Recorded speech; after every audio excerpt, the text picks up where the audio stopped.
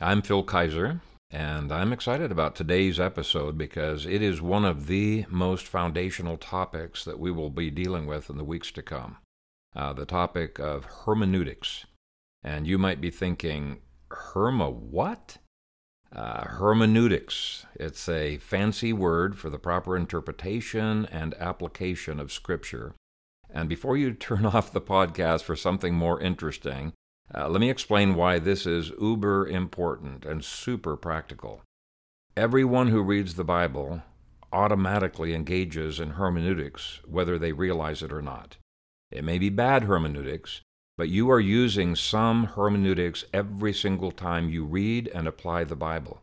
When someone says that Romans 13 mandates submission to every edict of the government, including China's former one-child policy, and you respond that no, it's actually calling for very limited government and requiring a civil government to implement God's laws and only God's laws, then both of you are engaging in quite different hermeneutics with very different implications.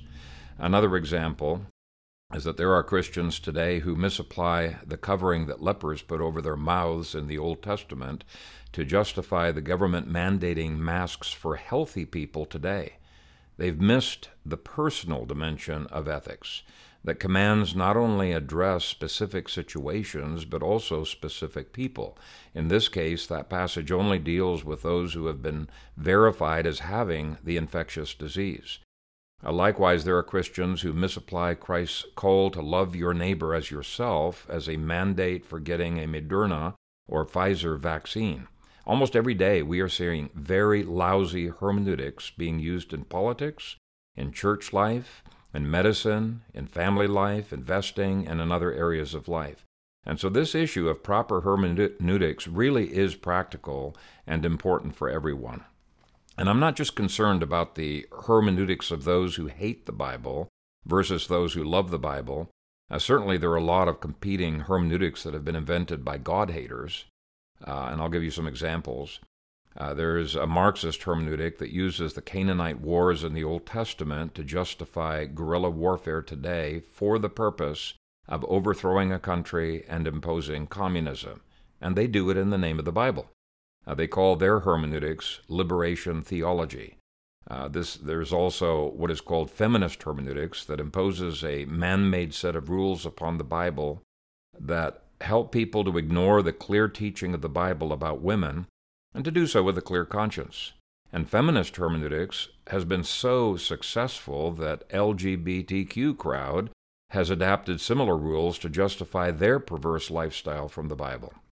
They sometimes call those rules of interpretation queer hermeneutics. Now, obviously, those three examples are easily recognizable as demonic hermeneutics that are twisting the Scriptures. But all three of these hermeneutics have taken over mainline denominations and have even begun to infiltrate evangelical churches.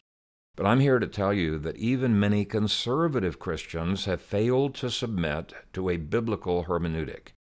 And by a biblical hermeneutic, I simply mean submitting to the methods that Jesus gave when he interpreted the Old Testament, or that the apostles gave when they interpreted the words of Jesus, or when they interpreted other New Testament writers, or they interpreted the Old Testament. And I'll point out that those are exactly the same hermeneutical methods used by Old Testament prophets when they interpreted other Old Testament prophets. The point is that the Bible itself gives us everything we need to know about hermeneutics. There are hundreds of such inspired interpretations, enough for us to derive an entire system of hermeneutics from the Bible alone. It really is beautiful. That was the system that was used by the Protestant reformers. But many conservative Christians have forgotten the historic biblical hermeneutics and have instead imposed some new man-made rules upon Christians for interpreting the Bible. We sometimes call this eisegesis instead of exegesis. Eis is the Greek word into, ex is the Greek word out of, and so eisegesis is reading something into the Bible that isn't there. Exegesis is reading out of the Bible what is already there. Exegesis is being submissive to the Bible and letting the Bible tell us what to believe and how to behave. And I've already given you 3 examples of horrible hermeneutics that engages in horrible eisegesis: liberation hermeneutics, feminist hermeneutics, and queer hermeneutics. But let me give you some examples of really, really bad man-made hermeneutical systems that have absolutely paralyzed the modern evangelical church from making any positive impact on politics or on the rest of culture, and they've left the salt saltless. And as Christ worded it in the Sermon on the Mount, saltless salt is worthless for anything but to be cast out and trampled underfoot of men.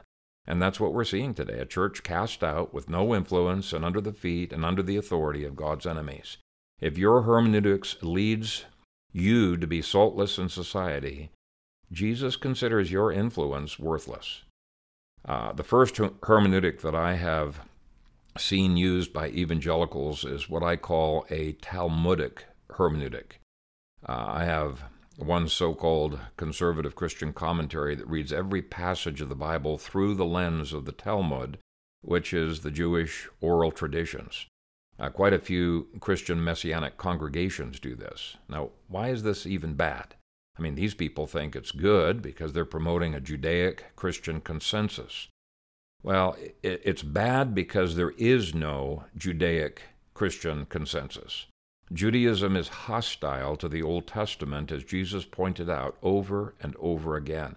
Jesus called the oral traditions pulled together in the Talmud the doctrines of man, and he constantly opposed those teachings as being scripture twisting. He said that those man-made traditions actually overthrow the Word of God, nullify the commandments of God. They don't help us to understand or apply the Bible. They do the exact opposite. The Apostle Paul actually called them doctrines of demons. Why would we use doctrines of demons to try to understand the Bible? And so when you see in commentaries claims that Matthew is using Pesher hermeneutics or midrashic hermeneutics, see red flags. That's a problem.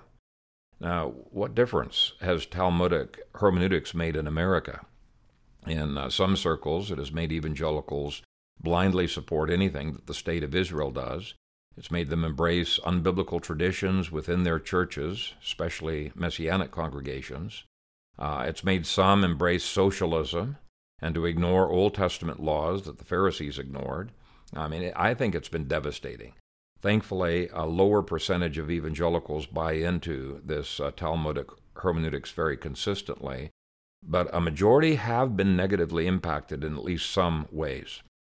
I have other commentaries that say that everything needs to be read through the lens of ancient Near Eastern literature, shortened to the initials ANE.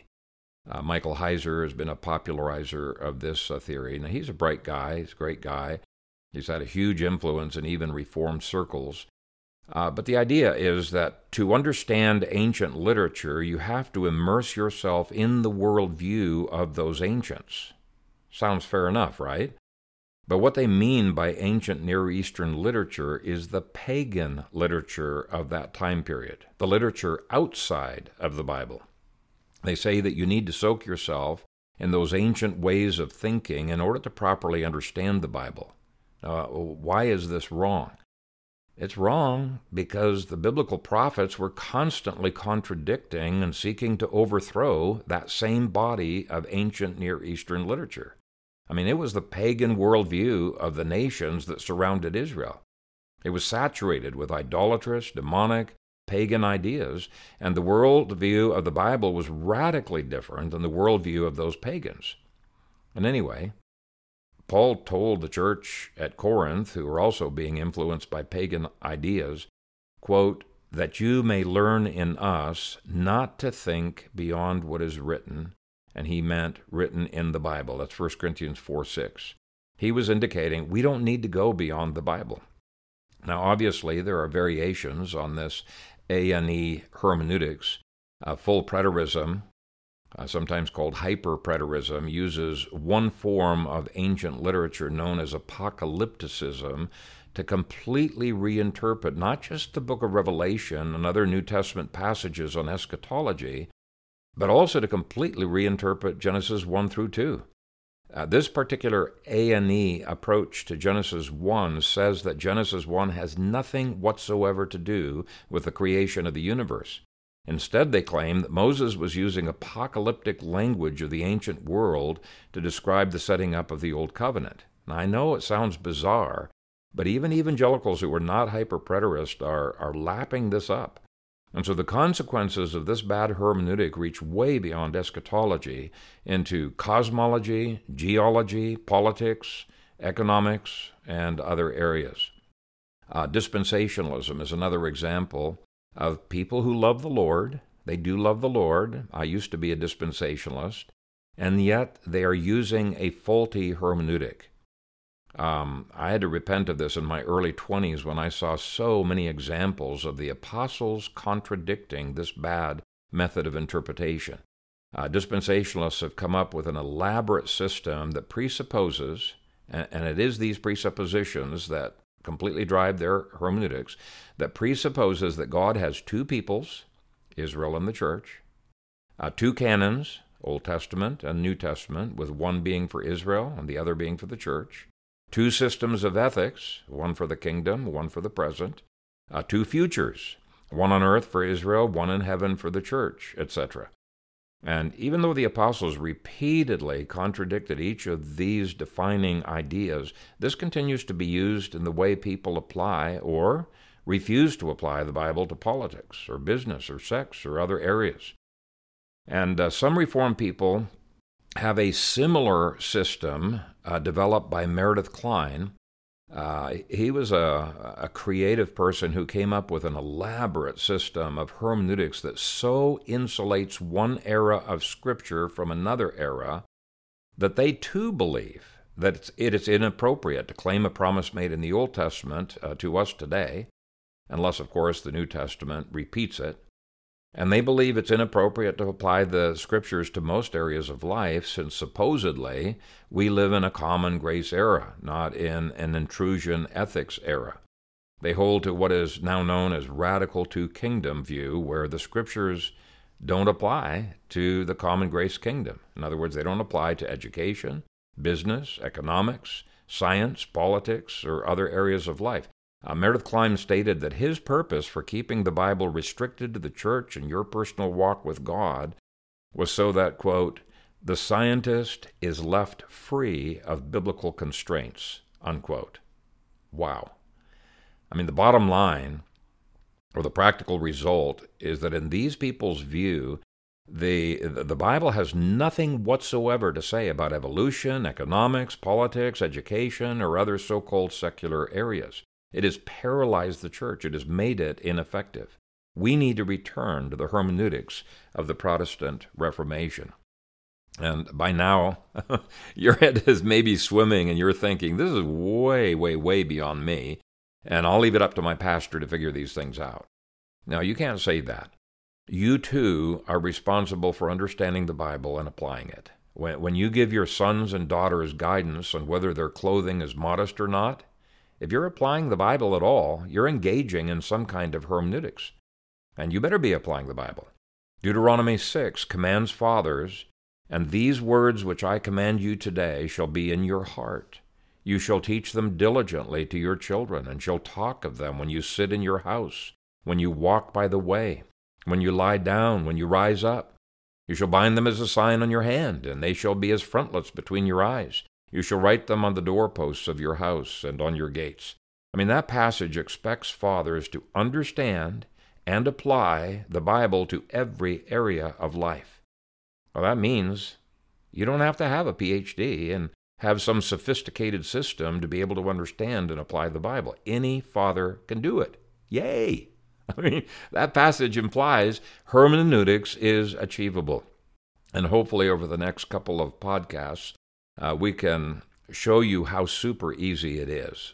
We will just imitate Jesus and the apostles in how they interpreted the Bible. And if you have any questions along the way or things that don't make sense, shoot our guys an email at info@biblicalblueprints.com, and we may be able to address your question in a future podcast.